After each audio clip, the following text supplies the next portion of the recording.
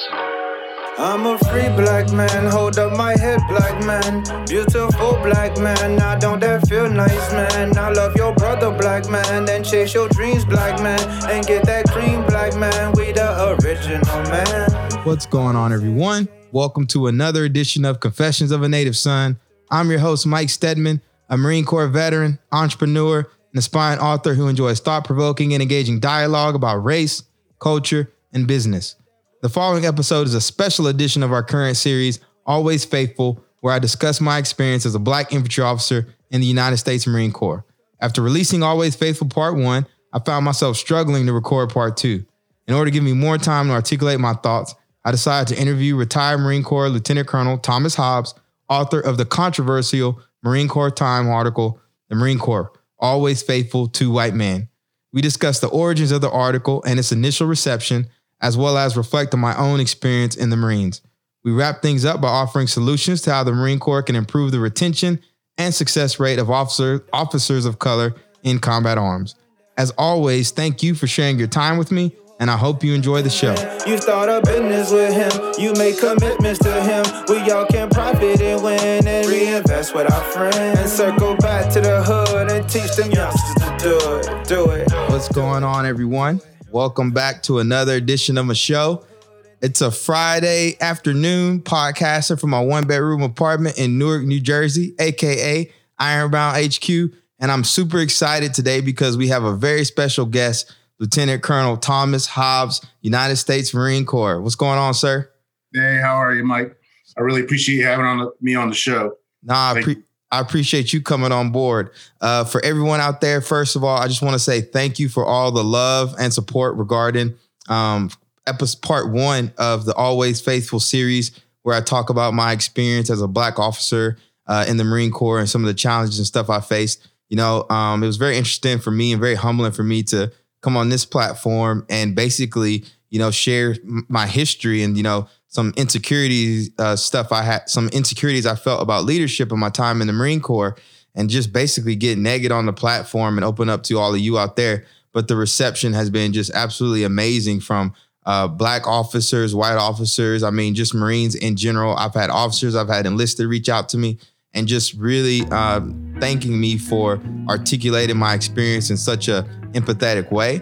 And even just the ties to leadership, because I think there's a lot of people that out there that feel uncertain about leadership, particularly military people, once they leave. And it was really enlightening to have like an enlisted Marine reach out to me who just felt like he's been struggling with some leadership stuff, and then how inspiring it was to hear me, you know, get on there and talk about this stuff. Because, you know, I do think from the officer and enlisted perspective, there's this gap between us. And so a lot of times they don't get to see us very, especially in the Marine Corps, right? They really don't get to see us so vulnerable. And I think people just appreciate the vulnerability. And so I just thank you all for receiving that and allowing me to share my story. Let's go ahead and introduce Colonel Hobbs on here. I'm really excited to have him on here because, to be quite frank, his article that he published in the Marine Corps Times was what led me to do, you know, part 1 of the Always Faithful series. And I just want him to get on here and give a quick introduction about himself. I'll have him give a confession, and then we can get into the meat of the episode. So, Colonel Hobbs, welcome on the show. Thanks a lot, Mike. And first, I want to congratulate you on getting your master's. I want to say that on the podcast. I know we talked about it before, but that's just amazing what you did. I also want to congratulate you for having so much courage on doing the podcast, the first episode of Always Faithful. Man, that took a lot of just a lot of courage to be able to talk the way you did. So, you know, you talk a little bit about feeling like a fraud when people mention your success now, but you're not a fraud at all. And now that you laid it all out there, I think people will see that. So I think that self-doubt you may have, you can kill that thing. And I'm just really proud of you for all your success, for having survived the Marine Corps. You know, you told me that was actually the verb that describes your experience. Wasn't living or experience in the Marine Corps, was surviving the Marine Corps. So I'm really proud of you for that too. So just a little about me. I'm an infantry officer. I was one. I retired in October of 2018. You know, I made it to colonel, but I never did get command as a colonel. You know, went through TBS in 1991.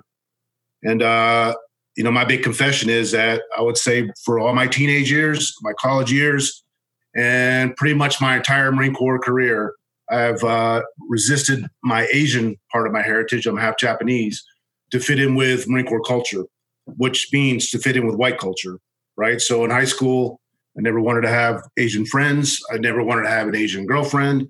In college, same thing. And in the Marine Corps, I compromised on doing the right thing to fit in. We could talk about some examples of that.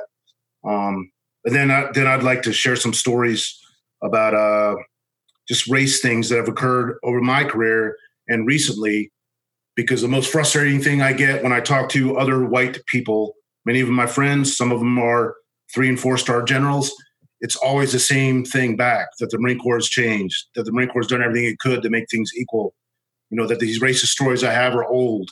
But that's not true, because a lot of those people are still in today.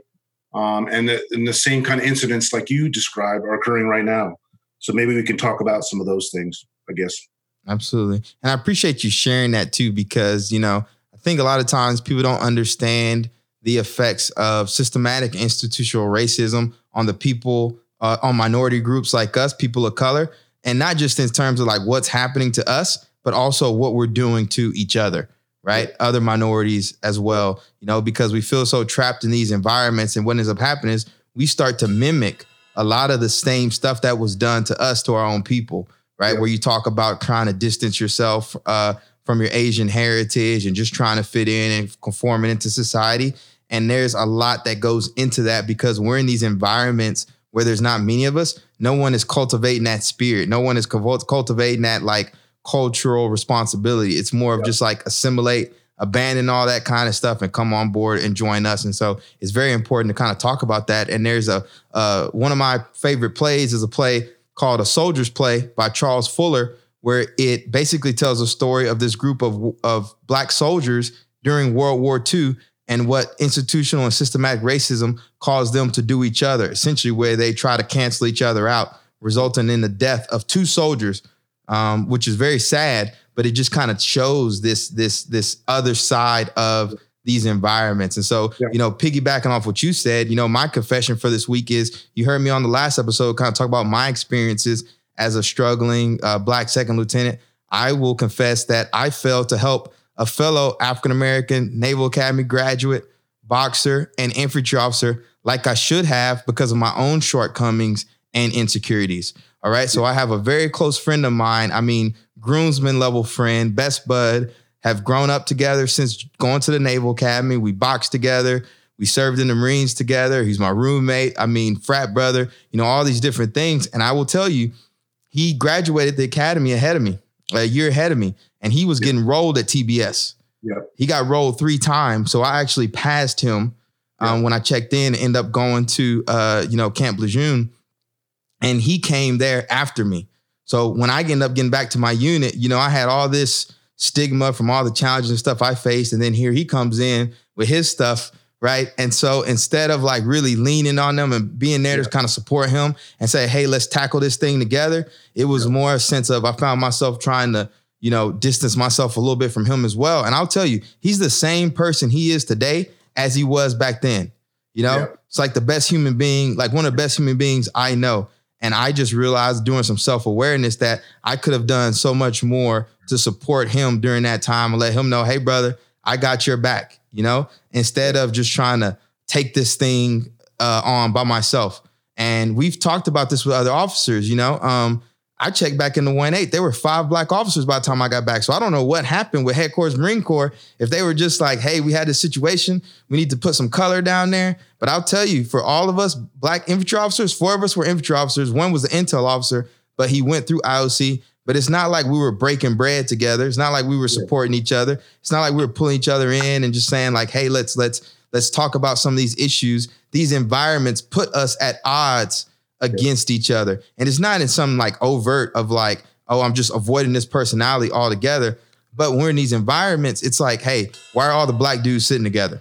You ever had that table? Why do they isolate themselves from everyone else? Right? There's this stigma. And then in the Marine Corps, there's the whole fraternization piece, and so basically you've got this group of Black infantry officers and we can't even break bread and stand each other up and lift each other up because of the environment and the culture of the Marine Corps. And so to my fellow Marine, my fellow brother who, don't get me wrong, he was my roommate. I loved him, but I could have done so much more to support him because I'll be honest, when he was having his issues, I shied away from standing him up and defending him against others like I should have. And I want you to know, brother, I apologize for that. You're one of my closest friends, and let's continue building and growing together and changing the world. Yeah, I've done the same thing. I'm so ashamed of it now. And I can't believe it's taken me to be age 51, and haven't already finished my Marine Corps career for me to really be honest and recognize it. At the same time, I've judged other African-American officer peers of mine, who've made it to the top. And I feel like they don't stand up for other African-Americans. And I feel like they've conformed, and I've judged them. At the same time, I've been doing it myself and didn't really understand that I was doing it too. So it was so hypocritical of me. I also want to make it clear, like this is not a hate white people session. Right. I'm married to a white woman. Maybe I married a white woman because I was resisting my heritage, but regardless, I love her, right? She's my best friend. My dad's white. So it's not about beating up on white people at all. This thing about culture and adjusting to culture, an African-American colonel retired wrote in reply to my original article on LinkedIn, and he talked about, why are you espousing teaching African Americans or any outside culture to adjust to the Marine Corps culture, white culture, really the Marine Corps culture, specifically about language. When I talked about that, he's saying Marine Corps culture should accept all cultures, and he's right. He's right.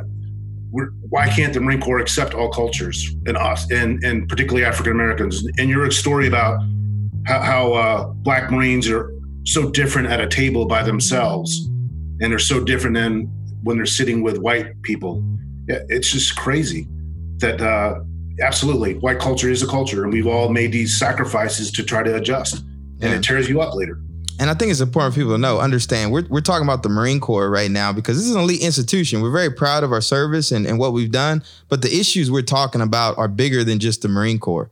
This is found in any elite place where you walk in and you don't see too many people of color, right? Yeah. That says a lot about that culture, whether they want to admit it or not, just in terms of like, what does the success look like there? And who really fits in and who thrives. And so when you think about the Marine Corps and the kind of personalities that go there, right? This is going to be the same personalities at the McKinseys and the professional firms and corporate America and all that kind of stuff. So even though we're coming kind of hard at like the military, please believe that this is an issue across the board. And I am working on explaining it in my own way, this sense of inferiority towards people of color and their cultures. And now I'll also let you say, when we say Black people on this show, for me, native son is African-American, native born, descended from slavery, right? Went through all that kind of crap from, being brought over here and all that kind of stuff. Civil rights, Jim Crow, that's the heritage we're speaking to. And I think a lot of times too, in order to boost acceptance rates or the image of inclusivity, we're having a lot of other groups kind of get plugged into Black to where people don't even know what Black really means anymore. And so when you hear us talking about Black people, when you hear us talking about African Americans, that's what we're talking about. Like African Americans born in this country, in this country that descended from those that fought in the Civil War, World War I, World War II, and got treated bad, got treated dog, didn't have access to the same rights as their fellow citizens, right? But they have this legacy, and their family members and their kins, right? Right now, they are trying to do right in the military, okay? And that's who we're speaking to, I believe, when we talk about, Black people and African Americans. Am I wrong, sir? No, you're not wrong. But I would say, given enough time, any person of color, particularly Black, will feel the same microaggressions, overt aggressions, and systemic bias that descendants of slaves would, right? Yeah. And they've done studies about, let's say, a female woman who has, the birth rate in Nigeria is fine.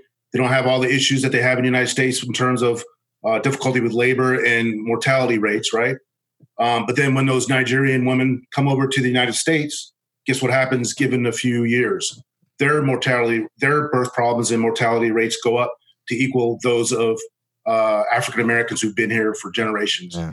So I think isolating them and their experience, maybe the first few months or years, I could see that they would have a different perspective, but over time, they will feel the same kind of pressures that people like you have. They will have generations of history in the States, I believe. Absolutely. No, that's fair. But I just, I want our audience out there to know that race is a very complicated, we don't have these discussions, but there's so much to pack there. Even amongst African Americans, right? You have foreign-born blacks that don't like American citizens, right? So there's different shades of color, right? And it's deep. We're going to explore it in future episodes. But for this episode, I just thought I would share my opinion. Appreciate you sharing your opinion, Colonel Hobbs. And let's keep going. So what I'm going to do before we jump into the meat of this episode, I'm going to go ahead and give a shout out to our sponsors. First, I want to give a shout out to Dope Coffee, a lifestyle brand that pairs urban Black culture with innovative product offerings in the coffee industry. We're not a coffee brand for Black people. We're a coffee brand that seeks to elevate Black culture through a lifestyle of premium coffee and candid conversation. Next, I want to give a shout out to my brand, the one and only Ironbound Boxing, a fitness brand that utilizes the wellness benefits of boxing to transform communities, individuals, and corporate teams, helping them realize their fullest potential. Proceeds from our services fund free amateur boxing programs for inner city youth and young adults. Boom. Shout out to Dope Coffee and Ironbound Boxing, two badass brands, both run, might I add, by Marine Corps combat veterans Mike Lloyd from Dope Coffee and yours truly. So like our super fans out there are sipping some Dope Coffee, rocking an Ironbound hoodie, listening to this podcast on their way to work to kick some ass or then take some names. All right. So be sure to check us out. Now let's get into the theme of today's show. And to be honest, this is just a special edition. Okay. I released the last episode of Always Faithful Part 1. And as I was trying to do Part 2, this subject material is so hard for me that I've struggled doing the episode. And I tried to record it like 3 times. Okay. So you know what I said? I said, let's improvise, adapt, and overcome. Let's get Colonel Hobbs on here to come and help me out a little bit, plug in some special edition stuff in there. What really we're going to do is I want him to speak on the article that he wrote in the Marine Corps Times and then get his initial reflections on episode 1. And then we're going to talk about some solutions because a lot of people hit me up about that. They love how I confess and talk about stuff. But I do think there are people out there that really are curious about who, people like us think are good solutions moving forward, particularly your idea about the prep school that we're going to get into. All right. So let's go ahead and get started. Sir, tell us about the article. Go ahead and give us a quick introduction to the article and its origins. So I just want to say, had I come to this realization that caused me to write the article while I was on active duty, I would have published it on active duty. It had nothing to do with me being retired, but it had everything to do with the current political environment, right? So although I intellectually understood how African Americans and other people of color have suffered in the U.S. Due to just institutional bias and overt racism, I knew that intellectually. I did not feel it viscerally in my gut, in my heart, until the El Paso shootings, right? So that white crazy guy goes down to Texas and just tries to kill brown people in Walmart. And he was inspired by Trump's words. So for the first time in my life, I felt physically threatened and unsafe just because of the color of my skin. Now, I knew that happened to Black people, and I knew all the stats. I've seen the stats and news reports about young Black men just getting killed because of their color of their skin and hadn't done anything wrong by cops and other people, just like what happened to Ahmaud Arbery down in Georgia. But I didn't feel it, right? So once I felt it, then I started talking to some of my white friends who had voted for Trump saying, dude, doesn't it bother you, the things that he says and the things that he's caused? And we get into a debate about race and yada, yada, yada, all the same stuff about, things have improved and things are better now. But at the end of the conversation, they were able to return to work as if nothing has happened. Yet at the end of the conversation for me, I was still worried about life and death and the safety of my family. So that's what caused me to write the article and talk about how my white friends who are not racist themselves personally, because they had me as a friend, for example, and as they like to point out, they have Black friends. So how can they be racist? But their non-racist stance allows for racist structural systems to continue. So Ibram X. Kendi wrote a book on it is called How to Be an Anti-Racist, right? And he talks about the difference between being a non-racist and an anti-racist. And so I decided to talk about being an anti-racist because that's what I feel I've become, is an anti-racist now, not just a non-racist like I've been. So an anti-racist then does not allow racism to occur like a non-racist does. A non-racist just stands by and lets things happen and lets the status quo continue. And the status quo will benefit those in power right now. And those who have the power right now are white culture, right? So the status quo does not benefit those who are not in power. So anti-racists will fight against the status quo. So as a result of that article, I've lost, I'm still friends, but we're not close with some of my white friends because they realize I've drawn a line in the sand and said, you're either an anti-racist or a non-racist. And if you're a non-racist, you're allowing racist policy to continue. Therefore, you're on the other side of the line from me. So I've definitely lost some white friends, but that's okay because I've gained the trust of a lot of people of color and women. And they've told me stories that they would have never told me had I not publicly declared where I stand. Even there's colonels that are in now, African-American colonels. They've been my XO, for instance, when I was a company commander. We've been close all these years and we've stayed in touch. But he did not talk to me, really talk to me about race until I published that article. So until people take a stand publicly on where they view race, they're not going to hear the stories from their Black friends or from their Black Marines. They're never going to really get it. So I think it's going to take individuals speaking up on where they stand to actually start hearing stories and develop real empathy. For instance, and I'll shut up and let you talk, but is the Commandant's latest letter on the banning of Confederate memorabilia, right? So his focus was on preventing the divisiveness that occurs by flying the Confederate flag or having a bumper sticker on your car or whatever, right? So he's looking at the unity of the Marine Corps, and because that symbol is divisive, please put that symbol away. I don't want it in the Marine Corps anymore. So that's fine. A lot of my Black friends have said, hey, it's a step, one step at a time. But I say, no, it's 2020.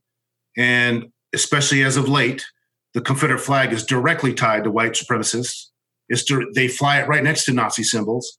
And I don't understand why saying Nazi flags if we can say Nazis are bad, and we can all agree with that, why can't we say that about Confederate flags? Because that Confederate flag was brought back after the war, right? All the different Confederate states had different flags. It was a symbol specifically brought back during the Jim Crow era to stand for white supremacy. So why can't the Commandant say it is wrong to fly that flag? Because that flag symbolizes oppression. And right now, that flag, especially right now, is being used in support of white supremacists. So why did he have to ride the line, right? So therefore, the Commandant's never going to hear real stories from his African-American Marines because he hasn't picked a side. He's validated both sides by saying, I understand that the Confederate flag has meaning for you. It has a lot of heritage. But to me, that's like saying there's good people on both sides, what Trump said after Charlottesville, right? So leaders take a stand on an ethical code. They don't stick to the middle. So what's right and what's wrong? A leader should pick what's right and what's wrong and say it publicly. So I think we've missed the mark on that right now. Yeah, I'm going to do a whole episode on the Confederate flag, especially being in the military, because I've always found that offensive, just to be quite frank. It's always bothered me. And even, being a Naval Academy and visiting places like West Point and Virginia military and all these different places, they really do idolize these Confederate generals and they're taught, and I just think as a man of color, Black man, quite frank, from the South, I've always found that extremely offensive. Yep. But it's like, as I get older and more self-aware, I will say I think a lot of this stuff, this racism, this institutional racism, we as people of color enable it because sometimes we keep going to these places and making them think it's okay. I think a bigger issue is when you are not able to enlist Black Marines or Black Marine officers, and then you ask them why, and it's because the culture is bad. And they say, or the culture is not really as accepting of us as we would like. Right. And I think that would shut a lot of that stuff down. And again, this is a whole separate conversation, but it is definitely worth bringing up. One thing I want to say is from a purely leadership point of view, right? Yeah. So if the Marine Corps really lived its own leadership philosophy, right? So it talks about command and control in Marine Corps doctrinal publication number 6. And there, command, everybody understands what command is. It's your authority to direct people to do things legally, right? But people all misconstrue what control is. And almost everybody says control is forcing somebody to do something. Right. But force only lasts as long as you apply it, right? So real leaders know how to inspire and convince and make people want to do things on their own, right? Not force people to do things. Well, how do you do that? Well, our own doctrinal publication talks about feedback. So the more feedback loops you get from multiple places, not just from your staff meeting, not just from commander talks, but from the body language of individual Marines that pass you by or how they answer you, and you start picking at it because it sounds weird, it just bothers you. But that's how you start to get real feedback and see the real picture, right? So that means you want to be as inclusive as possible, right? So the very fact that you'd come into work, and I do this, I don't have any bumper stickers on my car because any type of bumper sticker is going to exclude somebody, right? So if I have a Go Hillary bumper sticker, I've excluded all my country boys from the white South. If I have a Confederate flag sticker on my car, I've just excluded all my Black Marines. So I even with music, I don't put what kind of music I like down until I've developed 100% trust on a personal level with my unit. Then I'll start talking, if they ask, where I lean on politics or where I lean on music. But until then, I got to earn their trust. So the fact that people come in blind, not knowing anybody in their unit yet, and already displaying a Confederate flag or a Black Power flag, you've already excluded, half of your unit. So from a leadership standpoint, it's stupid. It doesn't make sense, and it doesn't work with our own doctrine and our own philosophy. So I don't understand why the Marine Corps doesn't smash it just from that perspective alone. Nothing to do with race, just being inclusive. No, that is very true, because you don't have time come back to just don't be an asshole. Yep. I'll tell you, as a civilian, I have my different views on morality and sexuality and all these different things, but I don't walk around being an asshole. I always want people to feel inclusive and safe and whatever. And so a lot of my views have changed just being a civilian. It's growth. And again, it's just being a good person, right? Just because you can doesn't mean you should. And I think that's what you're getting at. Now, we have a lot of people on here that may or may not have read your article. And the title of the article is The Marine Corps, Always Faithful to White Men. Can you give them a quick overview of the article? I know we talked about its origins and what led you to write it, but specifically what you were addressing in the article with regards to the basic school officers and, the culture that the Marine Corps refuses to accept it has. Yeah. So, well, one thing, even for I have very, very close, one of my best white friends, he says he never, I don't need a role model. I do what I want to do. And I believe he's sincere when he says that. I also heard it in, there's a rebuttal from an Army colonel, retired PhD guy, who wrote a rebuttal in the Army Times to my article. And he talks about how not having any photographs of commanders of color or commanders who are female, that should motivate you to want to be the first person up there. But that's such a privileged, fucking pisses me off. From such a privileged, white privileged point of view, for him to say that, or for my friend maybe even to think that, right? Because they never had to worry about role models, because there always was one. So imagine if a white person went into a all-Black church and wanted to be a leader of that church, or went to historically Black, let's go with Howard University, and now he's the only white professor there, or white student there.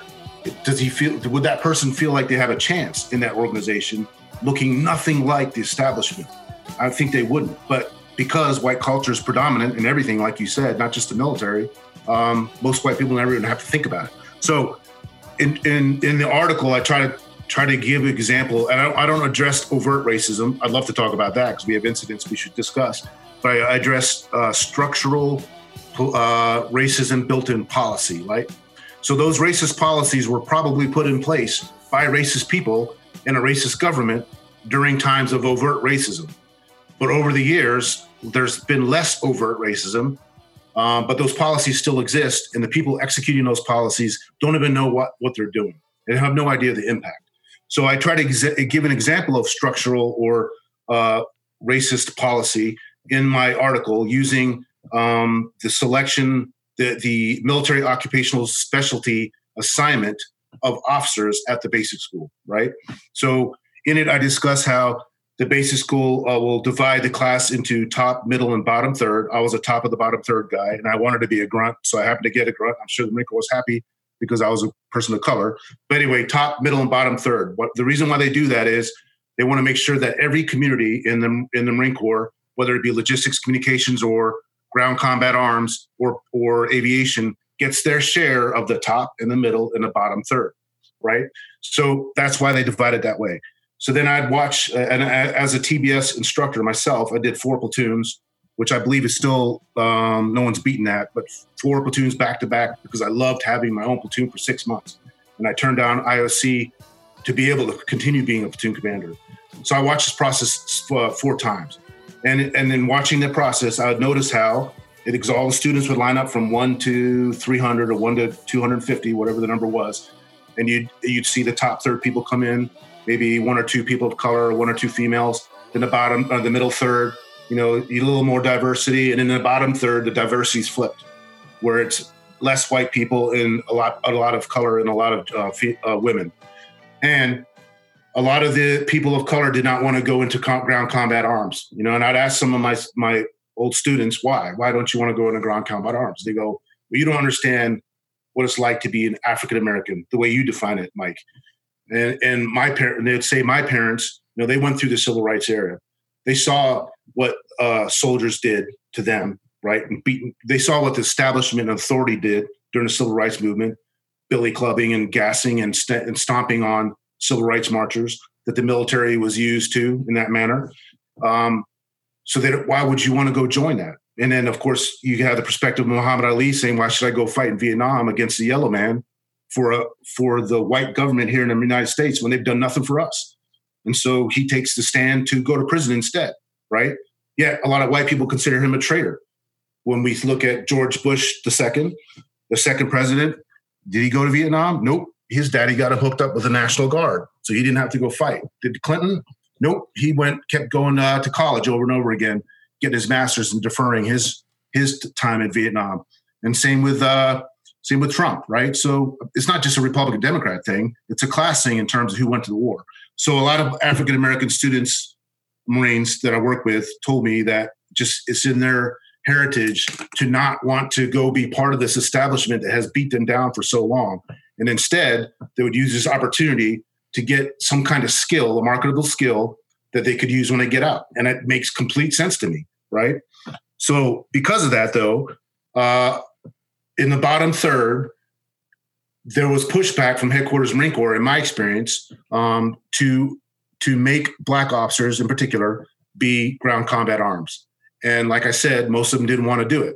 So now you take a young Marine who is in the bottom third for a reason, right? He's struggling at school. We could talk about those struggles, but he's struggling at school. And then we're going to put him into the toughest MOS, infantry. I think it's the most difficult skill there is out there. And then we're going to throw him into IOC, which is the hardest school that the Marine Corps has, or one of the hardest. And then we're going to wonder why they don't do well, right? When I was a student at IOC myself, we had one Black officer, and he was fucked up. He was terrible as an infantry officer, right? And then I learned about the quota system as an SPC myself. And what do you think I thought every time I met a Black officer in infantry after that? I wonder if he's a quota. I wonder if he's a quota, right? It's fucking terrible. So then we wonder why then we wonder why these Marines of color get out before they're field grade officers, right? And there's no generals because of it. So how do we fix that? Well, first, what's the causes? So I thought the causes of their bottom performance was based on their socioeconomic background in a lot of cases, right? So I grew up, my father's white, he was foreign service, so I grew up an upper middle class white family. So therefore, I lived a white life. I had a country club we went to that I could swim in every summer. I got to shoot guns. And I was in not Boy Scouts. I got kicked out of Weeblos, but I was in Weeblos. And I used to have my white friends. We'd go out to the woods a lot, and so the woods were comfortable for me, right? And I could speak the white language because that's what we use at home, and that's what my father used. So then you take a kid that's from, let's say, Detroit. How many opportunities does that kid from inner city Detroit get to go shoot guns properly, right? And be able to apply sight alignment, trigger control and all that shit? Nothing. How many times does that kid like that get to join the Boy Scouts and go out to the woods? Nothing. How many times does he get to go relax in a country club pool? Right? Nothing. But the first big 3 events at the basic school are land nav, shooting, and swimming. Right? Now, your story talks about it, but the first big 3 events is so public, it's shameful, right? When you can't succeed. And so now you're in remedial swim qual. Oh, guess what? Everybody around you looks like your color, and you're already starting to now be different from the culture. You're already standing out in a negative way. Now you're doing remedial land navigation too. And maybe you go unk on a rifle range, or you get your pizza boxes or lowest qualification. So the first 3 major events, you're already bottomed out. You're in the bottom. Meanwhile, all the remediation you have to do is taking your time and effort and focus away from the other topics that we also have to do at the basic school, right? So now you're falling behind in everything. And that pace is so fast there, you can't dig out of a hole once you're in a hole, right? So now you end up in the bottom third. Your lineal number amongst your peers is set for your career. Your reputation amongst your peers is set now, pretty much. It's very hard to break that reputation once it's established. And then you go off and do an MOS that you fucking hate, right? Why the hell would you stay in the Marine Corps after that? And so I've heard from a lot of people, suck it up. No one gets the MOS they want. Just suck it up. But that's, you know what? That's not true. We should be better at human talent management. Why not put people in MOS they want, right? Okay, well, if we do that, then we will have skewed numbers unless we change the performance and make the playing field level. So if we don't do that, the majority of combat arms will be white and the majority of supporting arms would be black, if I'm making huge generalizations. But that's what would happen. So yes, we do want a quality spread, but we don't want to do it in a way where we force people into something they don't want to do. So all I'm saying is, why can't we fix the structural bias that leads to this racist policy and racist outcomes when we only have white generals that are male? Why can't we just level the playing field before people arrive? So I'd say I could run a course in 2 weeks and have statistics jump up in performance. I guarantee it. But if we just let people, anybody of color, anybody of who's white, anybody of male or female, whoever is unfamiliar with a topic like that, just get familiar, get comfortable in the water, get comfortable with shooting a gun, get comfortable in the woods. That's it. I'm not saying we make them pass the events and basically learn it before everybody else. I'm just saying familiarize them. That will only take a few weeks. Then they start TBS more on an equal footing, I think. And then you'll see that because they are now more confident and they're actually hitting their stride and they're not digging out of a hole and they're actually doing well at TBS, I think more people would want to be in combat arms and be infantry instead of being shying away from it, because now they've done well in something like in those areas, if that makes sense. So my recommendation, so I used the TBS MOS assignment as a vehicle to describe structural institutional racism or racist policy, and then the outcomes of it, and then how we can truly do affirmative action. It's not by quotas and making people do something they don't want. It's by leveling the playing field up front and being aware of the racist impacts of the policy we have. And that was the purpose of the paper. Okay, and I just want people to realize a couple of things. Number one, it's taken me, I'm 10 years removed from the situations I described in the last podcast. Got my master's in American Studies, undergrad in history, right? I'm able to articulate my thoughts, feelings, and emotions in a way now that I was unable to do so as a young black second lieutenant, okay? Right. Now, we also have Colonel Hobbs here, who has over 20 years in the Marine Corps? 27 in the infantry. These are minority infantry officers who've been in the cut, right? So again, we're talking about stuff. We're not talking out our asses here. We're talking about stuff we know about. And one thing I've kind of understood when I kind of think about like a lot of these issues, see, I'm not going to talk myself down. I'm going to say I'm a pretty smart person, okay? Yeah. A lot of the stuff, the prep school, I knew about. I thought that was a great idea, like right after stuff started happening. You know what I'm saying? And I can't help but think in my head, wait, you've got these colonels, you've got these generals at the highest level, go to freaking Harvard public policy schools, all this different stuff, right? You're telling me they can't get qualified minority candidates through these programs? you know? And so it kind of begged to me to ask is like, do they really want to? And the reason I say that is I've met colonels that went through IOC in like the 1980s. Yep. How many black officers in your class? 2. Yep. 2015, how many black officers in your class? 2. 2020, how many black officers in your class? 2. And I just can't help but scratch my head. Is like, is this really something that you want to get, you know, addressed? And everybody's like, oh, the standard. We don't lower the standard. No, what we're talking about is like at the highest level, who is sitting in that room saying these are the qualifications for a black Marine officer, right? These are what we think they need to know. Because I'll tell you, I know at the Naval Academy, Marines were looking for the athletes. You know, are you in shape? Blah, blah, blah. They're not asking, hey, man, do you like fishing? Do you like hunting? When was the last time you shoot? Do you shoot for fun? Do you own any guns? Have you ever broken a gun down? Have you gone backpacking? What would you like to go backpacking for 2 weeks? These are the kind of questions that would help me better understand if someone is a good fit for the Marine Corps. And here's another reason why we're so passionate about what we're talking about. You've got to understand as minorities and all the stuff that's going on in this country with mass incarceration, right? The drug trade, fucking poverty, all this stuff, right? You go all across the world, all across the United States in particular, poor communities dominated by people of color, right? Whatever it is, that's what it is, right? I go to Detroit, take me to your poorest part of the town, black and brown people. Newark, black and brown people. Texas, black and brown people, okay? This is what it is. Now, our best and brightest that we say, right, go to these universities. Might be the first time they ever graduate, first one in their family to go to college and graduate. You know, they go to, some even go to elite schools, the Harvard, the Yales, they go to Morehouse. Some might go to HBCU, you know, the Morehouse, the Howard, or they come from the Naval Academy, whatever. Then we send them into the environment, right? Now, mind you, it took a long time to build their confidence up.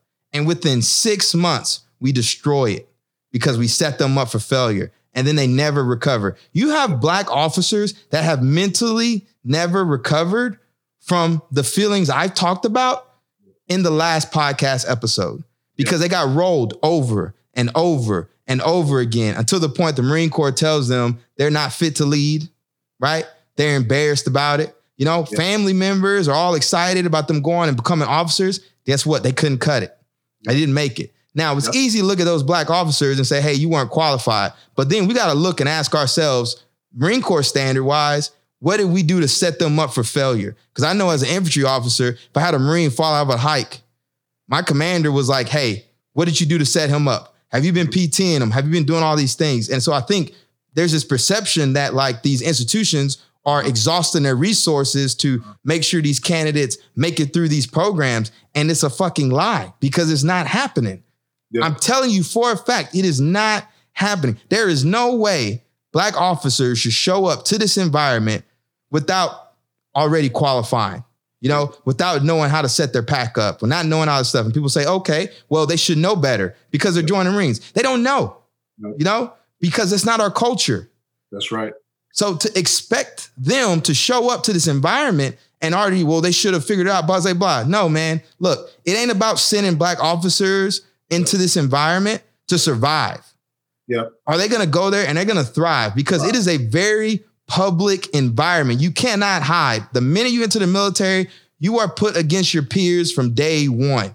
And what are we doing to make sure that these minority candidates we're sending into harm's way are the best prepared, so that way when they get out there and they lead the enlisted ranks, which has a high population of black and brown people, they deserve to have qualified, trained, confident officers in front of them. And if we're not setting them up for that, we are failing the Marines, we're failing this country, and we're failing our institutions. In my rant. So right. And every time a black officer or a female or an Asian officer fails, right, it just reinforces this perception in the Marine Corps that exists, both amongst whites and people of color, that people of color can't cut it. And so we can't afford to let them fail because it's just reinforcing. Now we're in a vicious cycle.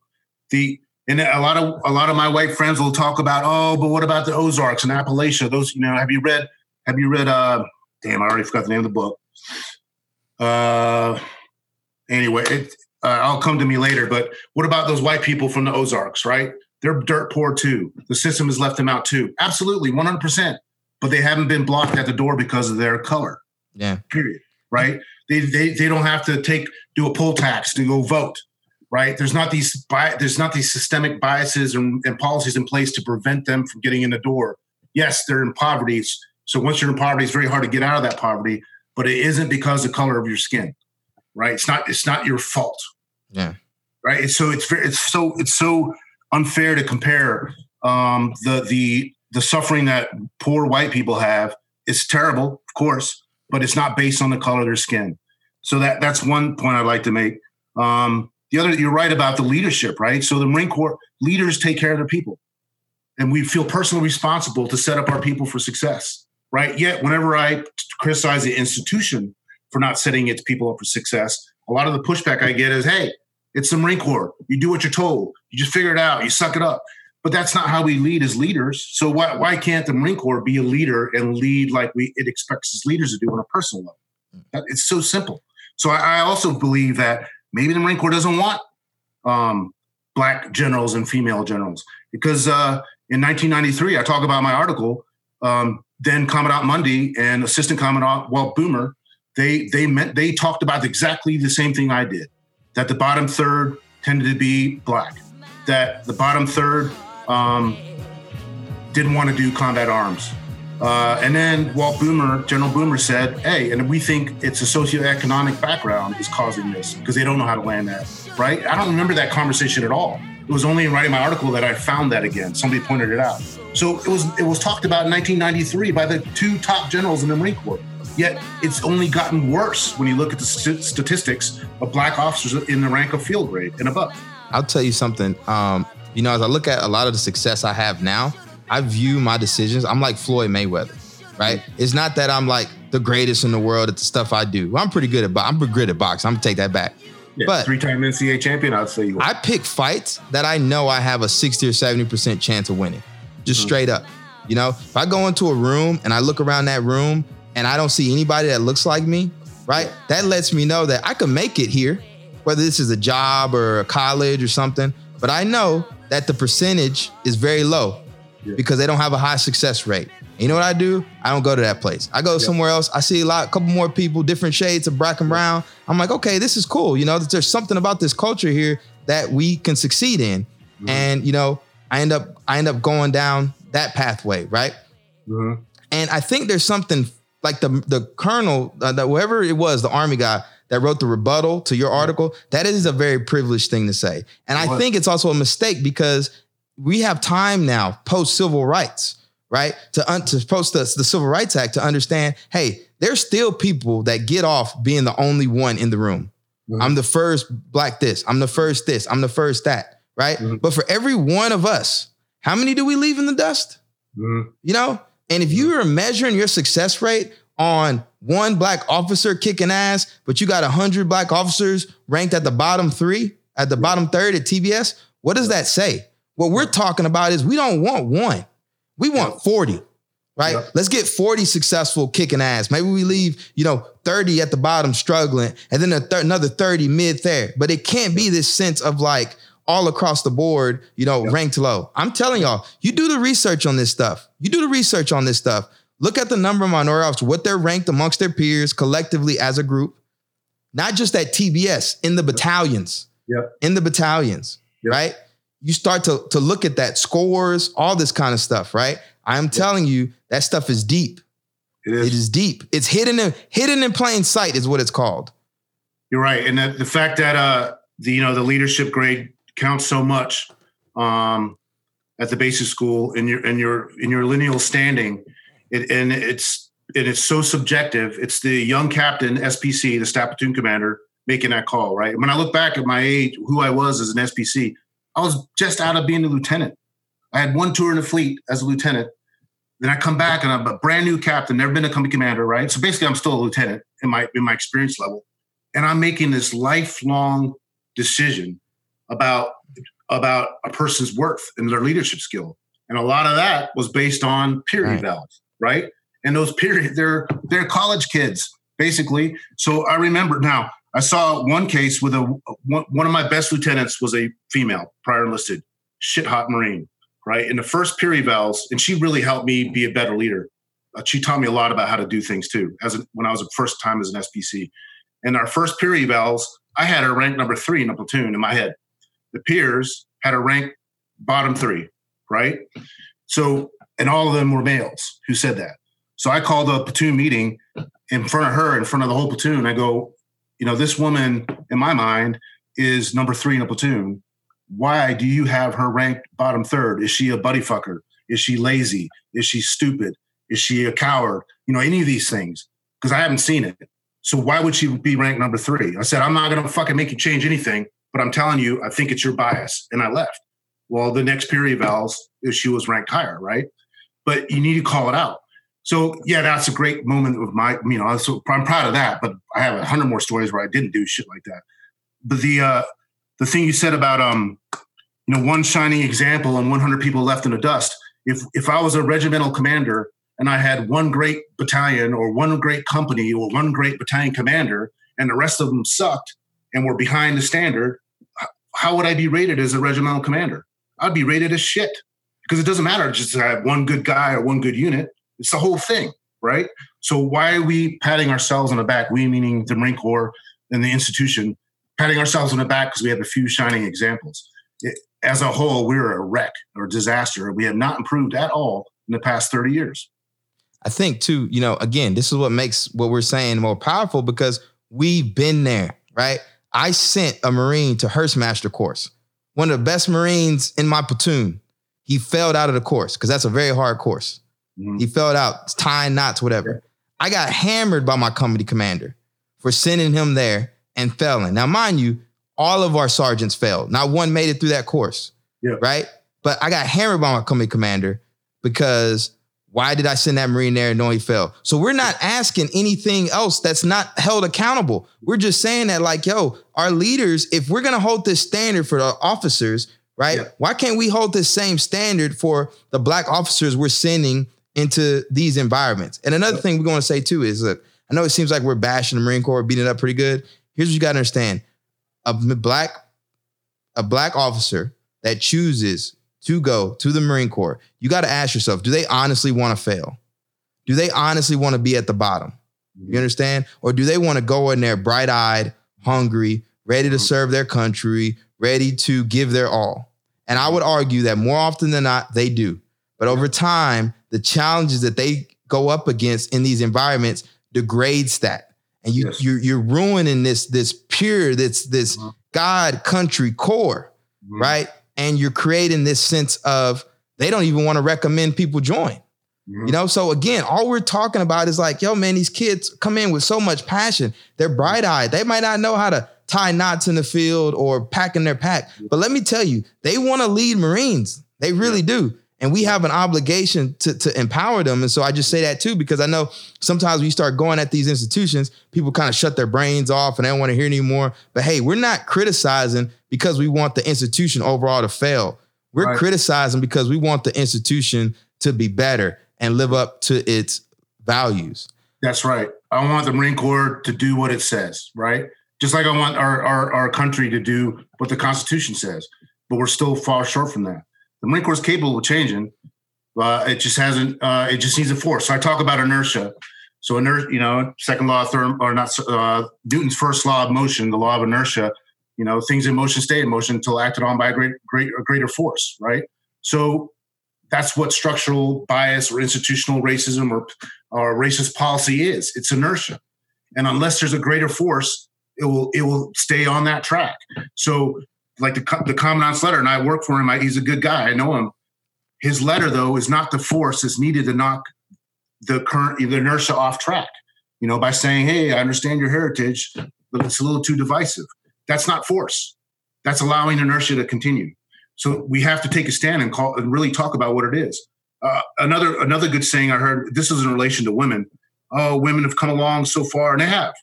And now when we see a woman at the head table of an organization, we don't think it's weird, but we're not yet at the point where we think it's weird if there isn't a woman at the head table. Correct. So we could say the same thing for minorities, on African Americans, Asians, Hispanics, doesn't matter.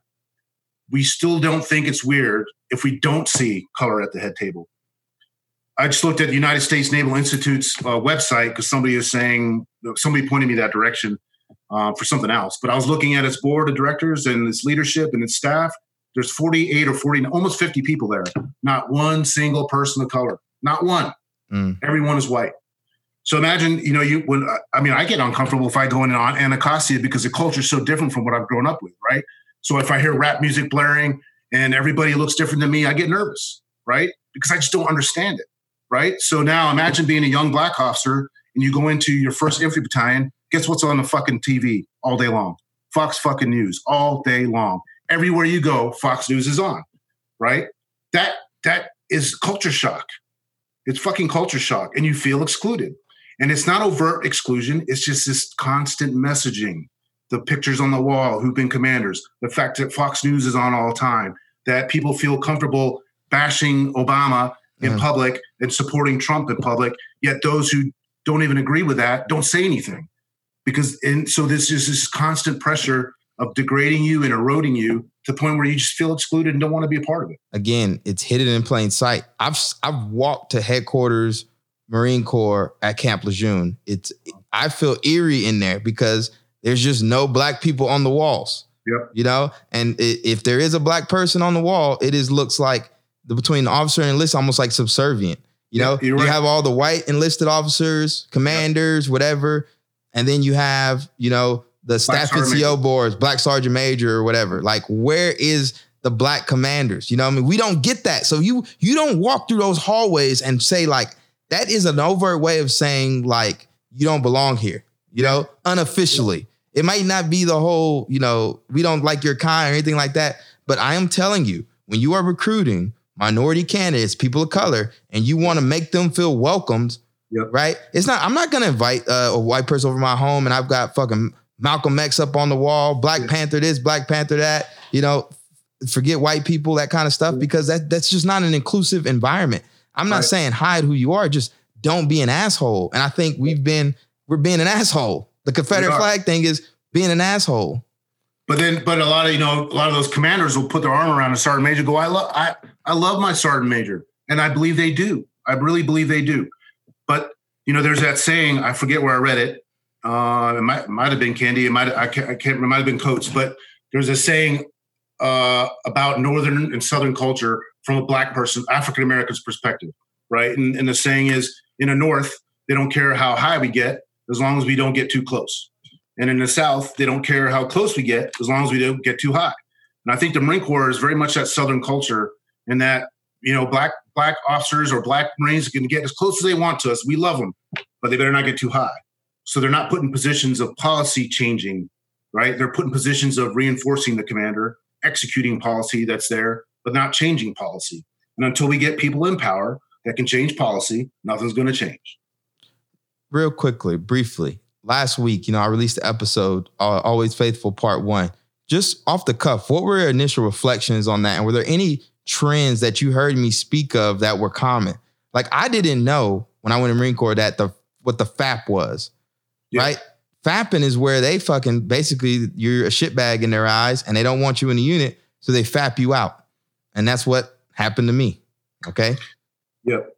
So they're a fleet assistance program, and there's a bunch of these billets like at MWR, the Morale Welfare Recreation Centers. They need people to hand out basketballs. A rifle range needs an OIC to run the range. So there's in the thousands of billets that are not accounted for in Marine Corps structure. So we don't have the personnel to fill those billets, but those billets exist. So they find people. So usually they pick on the enlisted side to be somebody that's about to, they can't make the next deployment because their contract is ending. So they shit can them over to the gym to hand out basketballs, right? Sometimes they do that with officers too. But putting a brand new second lieutenant who has not had a chance to lead at all and sending them to the rifle range in the FAP, the Fleet Assistance Program billet, is bullshit. When I was as an SPC, I had it was like my third or fourth platoon. I came back in the middle of the night for something to do some paperwork. Everybody's in the field, and I had a voicemail from one of my old lieutenants who graduated the last class, a white lieutenant, and he said, "Hey, sir, I just want to let you know, I'm really fucking upset. I've been fapped to the rifle range, and I'm tired. I'm already crazy half the time. The TBS wears you out." So I immediately emailed the commandant saying, "This is bullshit. Why would a second lieutenant get fapped to the rifle range?" At the time, it was Krulak was a commandant. So I guess it made it past the screeners, and Krulak actually read the email and said, I'll take care of it. And then a few days later, I get a call from the lieutenant or an email from the lieutenant saying, hey, don't worry about what I said. Everything's good. I'm back with my unit. But then I get a bunch of emails from the 1 MEF CG, 3-star, the 1st Marine Division CG, a 2-star, the regimental commander, a colonel, all the way down to the battalion commander going, hey, basically, hey, motherfucker, next time you've got a problem, you come to us. Don't go to the commandant. So that's part of the reason why I decided to go to Camp Lejeune after that tour, not to the West Coast. But no one did that for you. No one did that for you. So why is the institution allowing that anyway? That's not how you develop leaders. No way. So that's so fucked up that they send a second lieutenant to the rifle range. It's bullshit. It shouldn't happen to anybody.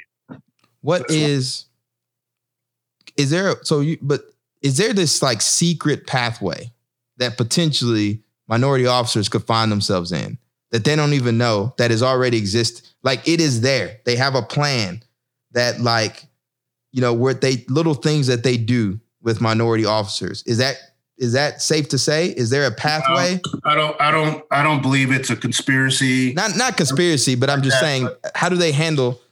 The reason I bring this up, I was the 3rd black officer to hold that billet. Yeah. I was the 3rd black infantry officer to hold that billet. Okay. Yeah.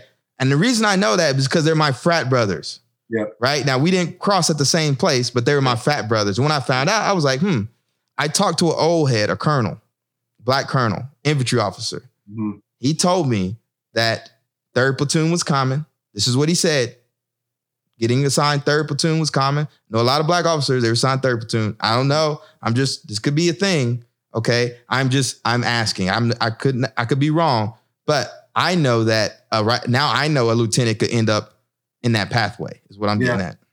So, you know, I told your story to a former commandant, and the first thing, one of the things he said was, you know, what did that lieutenant complain and say something? Well, you know, now that I'm older and I'm 51 and I'm not afraid to fucking stand up and get in someone's face about right and wrong. But I wasn't that way as a second lieutenant.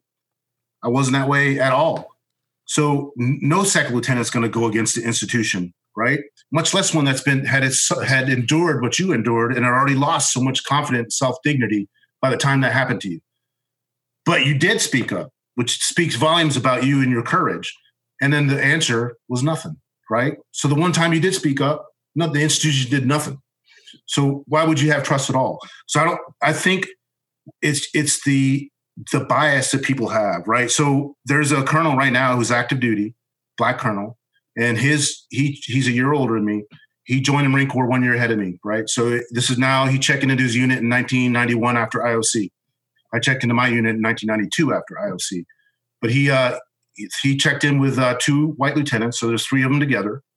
And the captain talks to the 2 white lieutenants one at a time first, and then he calls in this black officer last, right? And then he told the black officer, this is 1991, the black officer's still in, hey, you will always be ranked 3rd amongst your peers. And my friend said, why? And he said, because I don't believe that African Americans or black officers have the intellect to be good leaders, right? That's what he said out loud.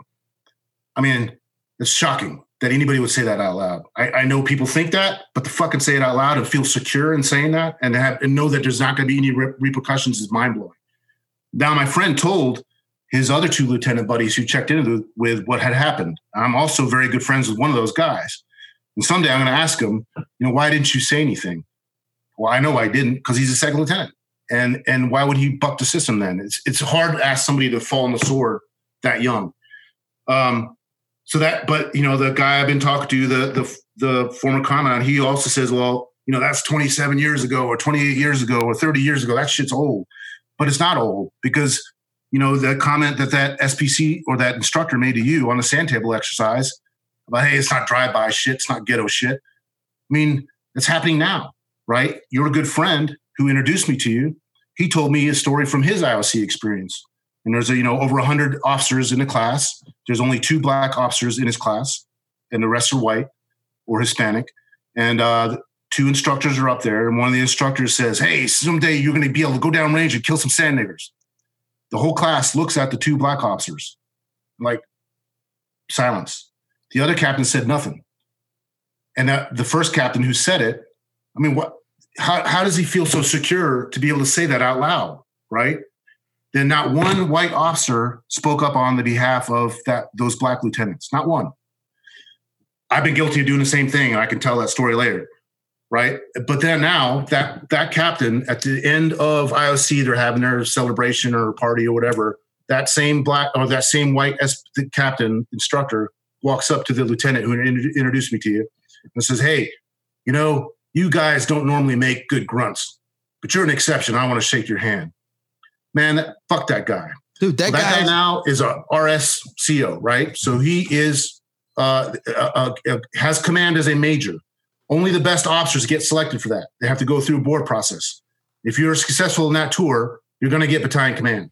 So he's a player. And that guy is a player right now. He's going to pick up battalion command. No shit, unless he really punts it in the stand as a recruiting guy. But he said that. And his peer was there, another captain. He's in the Marine Corps too.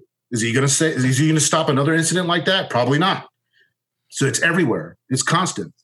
So we allow it to happen. Why don't we tell people to turn off Fox News? I don't know.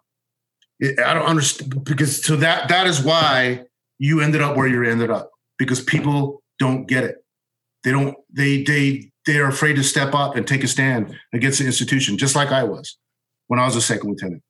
My battalion commander, my first battalion commander called I was a half Asian, and I had one other Asian lieutenant in the whole battalion. And my battalion commander from South Carolina with a big old Southern accent would call him Yakisoba. That was his nickname, right? I didn't fucking say anything. That guy was called Yakisoba by everybody, right? And he's my generation. It's everywhere, but no one said anything. So my second battalion commander, well, I was still a lieutenant. So the first battalion commander leaves, the new battalion commander comes in. I didn't like him because he was very different. He was too polished. I didn't trust him very much. I just didn't like him. And I generally have a problem with authority anyway. But we were all on a jog. He took all lieutenants out for a run before we went our UDP to Okinawa a couple weeks prior. So every lieutenant in the battalion were all jogging. The Japanese American officers were there with us. I'm there. Everybody else, there's a couple black guys. Everybody else is white, all infantry, right? So we're running, and then we stop and talk about shit. Well, he stopped at Marston Pavilion there at Camp Lejeune, and he gathers us around, and he starts talking to us about Okinawa. It's the battalion commander now. And he's saying Jap this, and the Jap cops, and the Jap this, and it was Jap. He must have said Jap 30 fucking times, right? Now, had it been my first battalion commander, I probably wouldn't have said anything because he liked me, right? But this battalion commander was like oil and water, our personality. So, yep. And now I have a righteous thing I go get in his face. So I went up to him right before we gathered to continue our run. I said, "Hey, sir, if anybody ever said Jap around my mother, I'd fucking kill him." And then I got back in formation and ran. Well, I was ranked, 20 of 20 lieutenants by him as a reviewing officer. But the point is, like, no white officer said shit. And I had a full Japanese American lieutenant brother right there, right? And I said something, and then I get punished on my reviewing officer comments from him. That guy ends up being a 3-star general, right? And there's only 15 3-stars in the Marine Corps. So when they're picking for the commandant, they're going to be a grunt, with one exception where we had an aviator. So of those 15 3-stars, how many are grunts? So now the pool of who's going to be commandant is very small. But that former battalion commander of mine was a 3-star grunt general. So that means he was in the pool for commandant. And when I told this story to, another former commandant about it, he goes, "Well, that guy's probably changed now." I don't give a fuck if he's changed, because at the time he was 41 years old, and he could have forced me to get out based on that, that experience. And then he made all those other lieutenants that were in the battalion think it's okay. So it doesn't matter that he may or may not have changed now. I don't give a shit. He said it as a 41-year-old battalion commander, and he felt secure in saying that. That means our institution allows that. So when you had your little test there, when you guys checked into your unit, right? I know the guy who gave it to you. He's a couple years behind me. We're teachers at the basic school together. I had nothing wrong, no problem with him, but he ends up being an IOC instructor. So I now already know where his mentality is, right?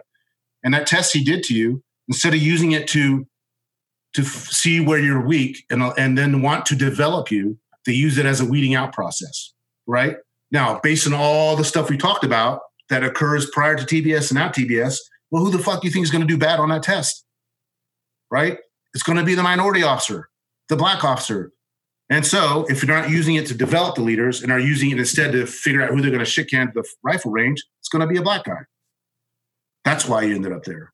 That's why it happened to the other two guys too.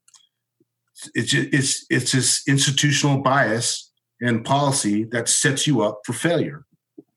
That's how you ended up at the rifle range. Yeah, no, it's you know, and the big thing when it happened afterwards was that like the Marine Corps, I was told the Marine Corps test was like TBS and IOC. I was told that when you graduated IOC, the commander said I had absolute confidence in your ability to lead Marines.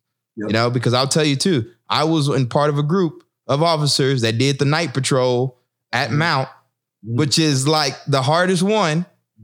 Freaking 3 of us, I don't know, of the 4 of us that led that mission, 2 got rolled, 2 got dropped. Yeah. You know, so I think that was like your proven moment. Yeah. You know, I did the night raid at Mount in front of my peers. And after that mission, the commander looked at me, my instructor, whatever he was, looked at me and said, I have absolute confidence in your ability to lead Marines. So that's what I was leaving with based off of that judgment, you know? Yeah.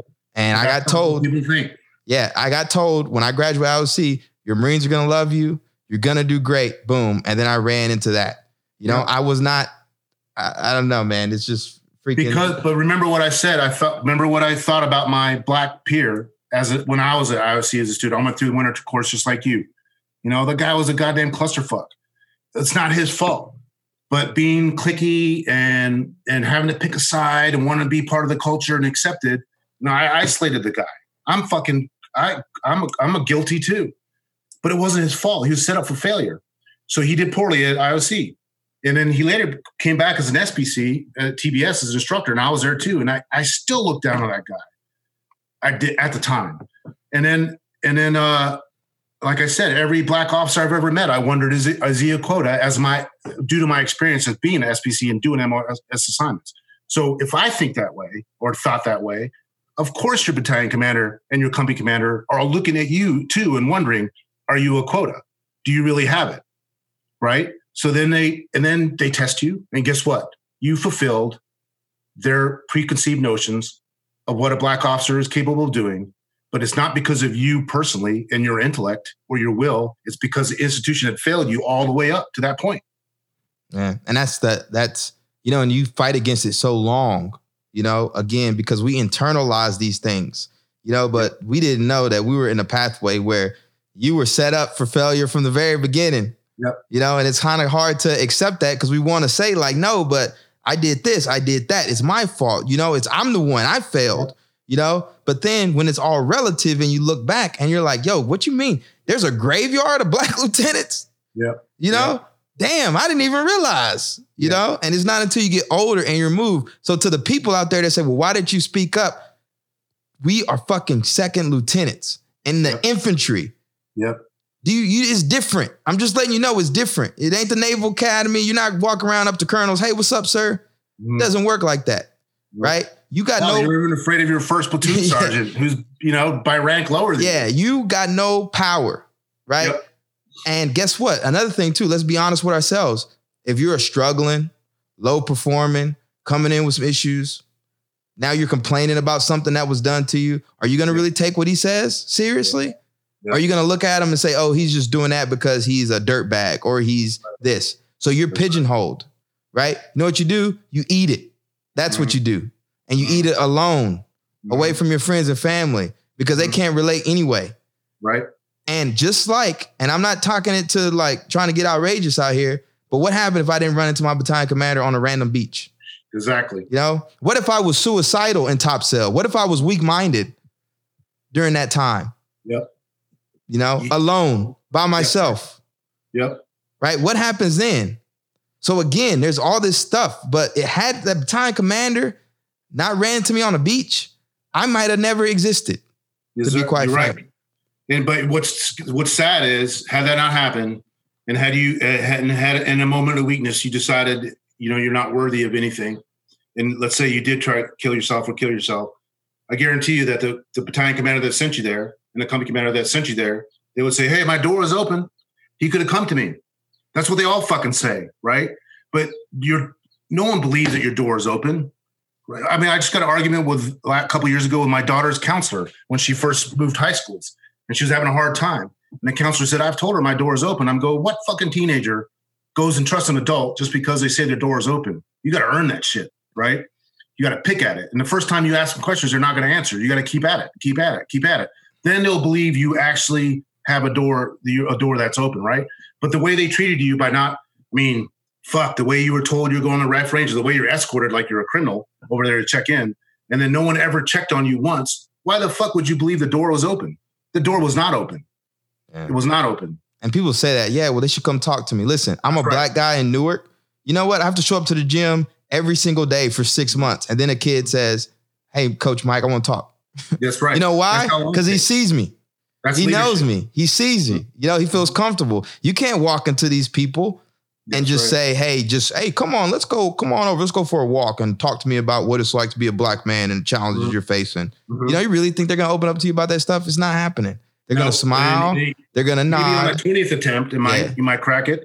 And until you publicly say where you stand, no one's going to talk to you. So just like me, as progressive and liberal and open-minded as I like to believe I am, my black lieutenants that are still friends to me this day did not tell me what their experiences were like until I published that article.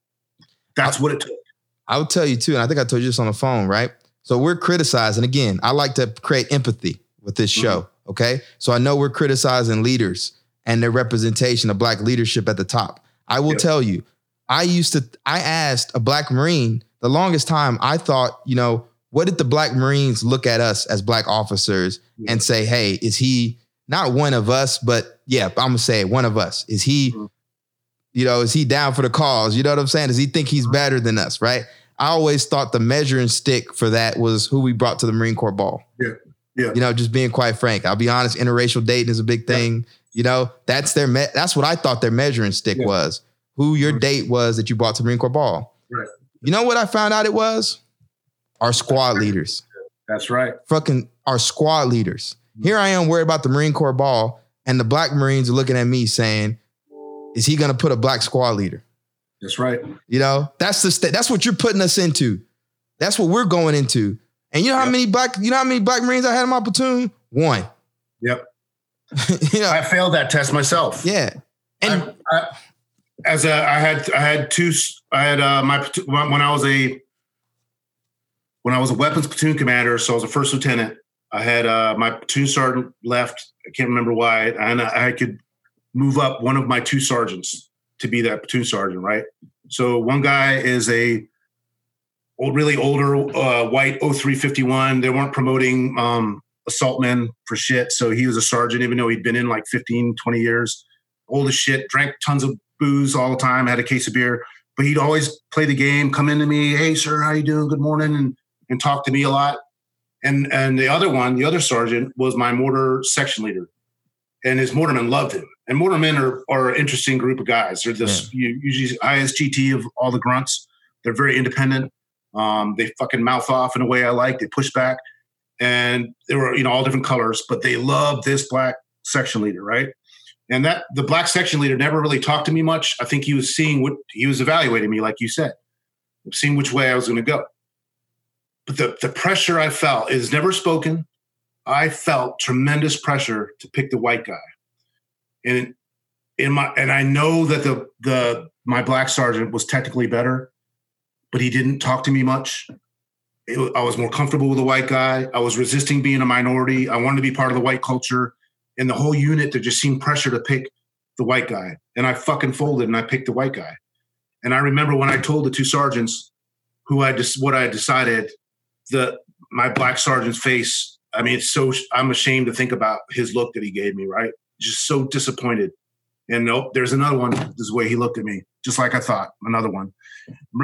I ran into him about 10 years ago. He was a master gunnery sergeant. And I told him what I had done and what I'd felt, how much shame I felt. I'm glad I got to tell him to his face. I'm not asking for forgiveness from him, but it's just terrible what the institution makes you do, right? One thing I hear from a lot of my white friends too is, well, I didn't get to swim in a pool, or wasn't in Boy Scouts. But it's not any one thing. It's like the combination of all those things, right? Or I've heard, hey, I've known plenty of good old boy officers that talk with a Southern accent. Yes, he's a good old boy. He's white.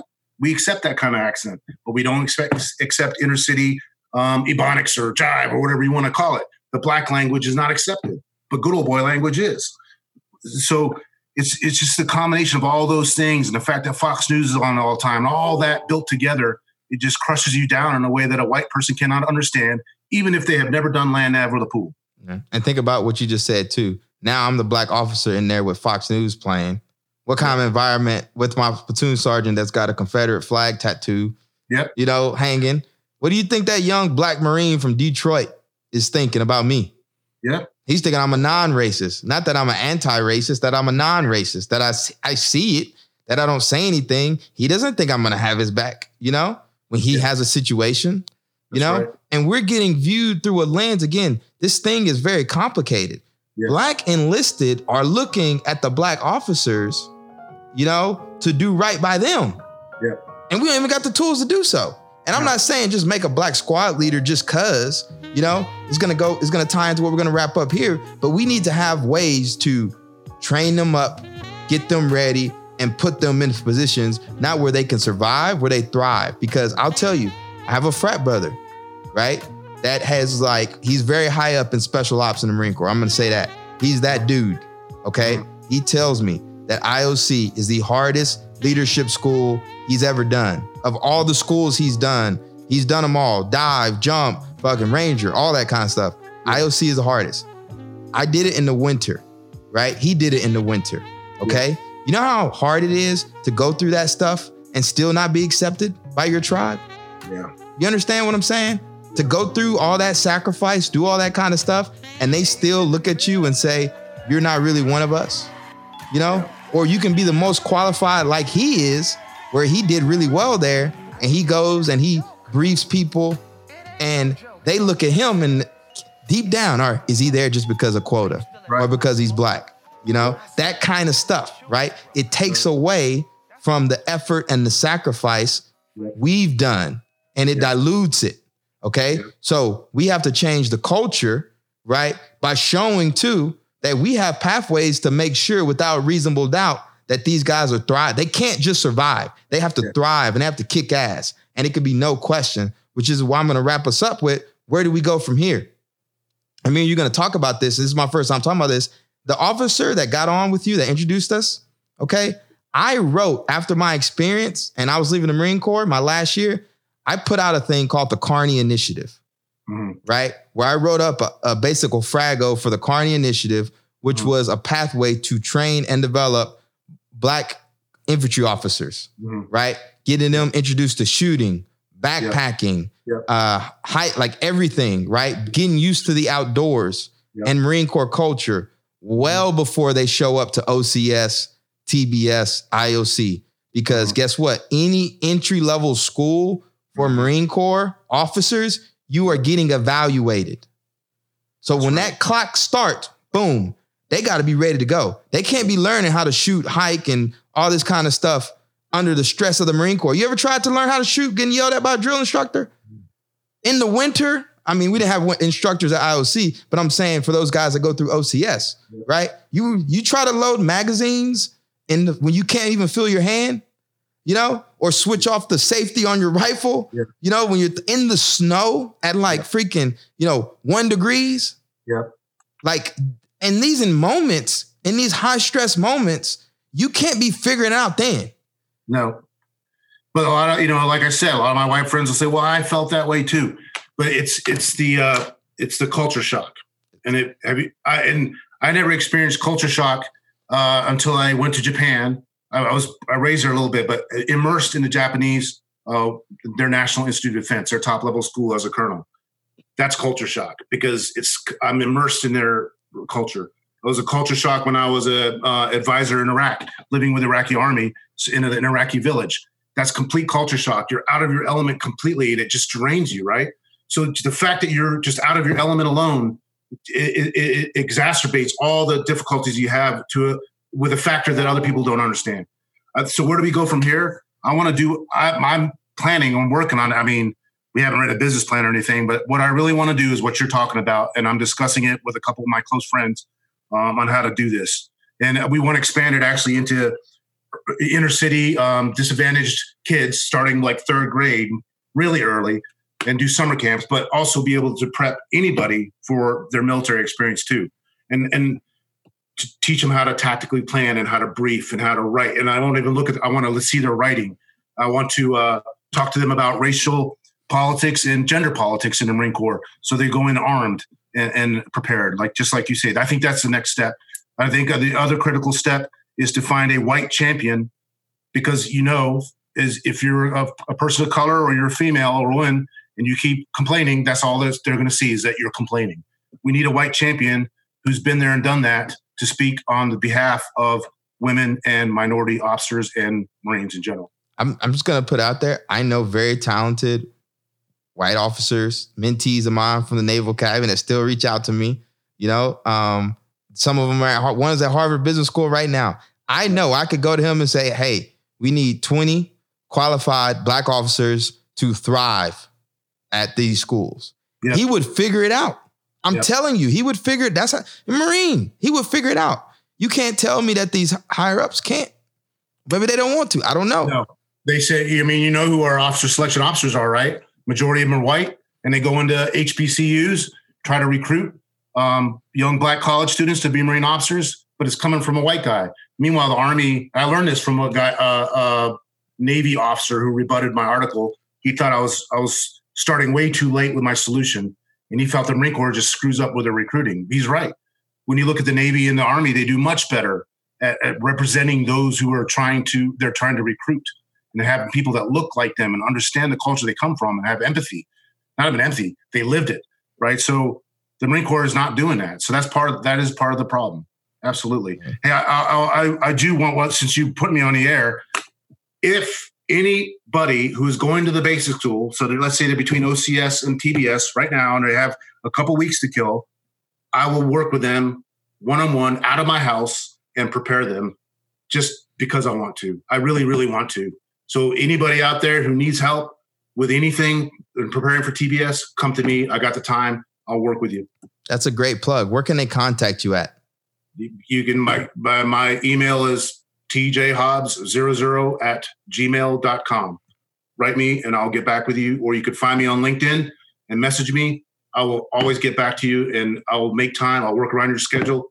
Anything you need, I'll prepare you. So y'all hear that? I know there's a lot of officers out there. We've got IOC instructors, TBS instructors, lieutenants listening to this podcast. If you know of a Black lieutenants that are struggling, people of color in general, right, that you want to improve, send them to the colonel. Let them work with them. Make that introduction. Hell, message me and I'll make the introduction. Okay, this is the opposite of being reactive. This is being proactive, all right? And getting above this stuff, getting ahead of this stuff, right? If you are recruiting a mentee that you want to push down this pathway, introduce them to the colonel, right? He's stepping up. He's raising his hand. He's saying, hey, I want to help. I'm coming up with a solution. Let's do it and let's rally around this stuff, all right? Sir, again, I just want to appreciate you, one, for speaking up, writing that article, two, talking to me and coming on this platform and just really being a champion for the stuff we're talking about, because everybody talks about leadership. Yeah. Have you put yourself in the firing line before? Writing an article like that, after so many years you've sacrificed 20 plus years to have people tell you you're not a Marine, to feel some kind of way that they don't want to talk to you about that. Like, let's be honest about leadership. It's more than just this, I'm a thought leader, blah, blah, blah. No, man, leadership is putting yourself out there, and really speaking up. And I appreciate you for doing that. On that pitch too, for anybody that needs help, I know how to teach. I'm a good grunt. I'm very good at my trade. And it's open to everybody. I don't care what color you are, white guy, white female, anything. You need help, you come to me. But of course, my heart of hearts, I want to help the disadvantaged. And it's been proven, it's real, that the disadvantaged are minorities as a whole, especially in the Marine Corps. So please come to me.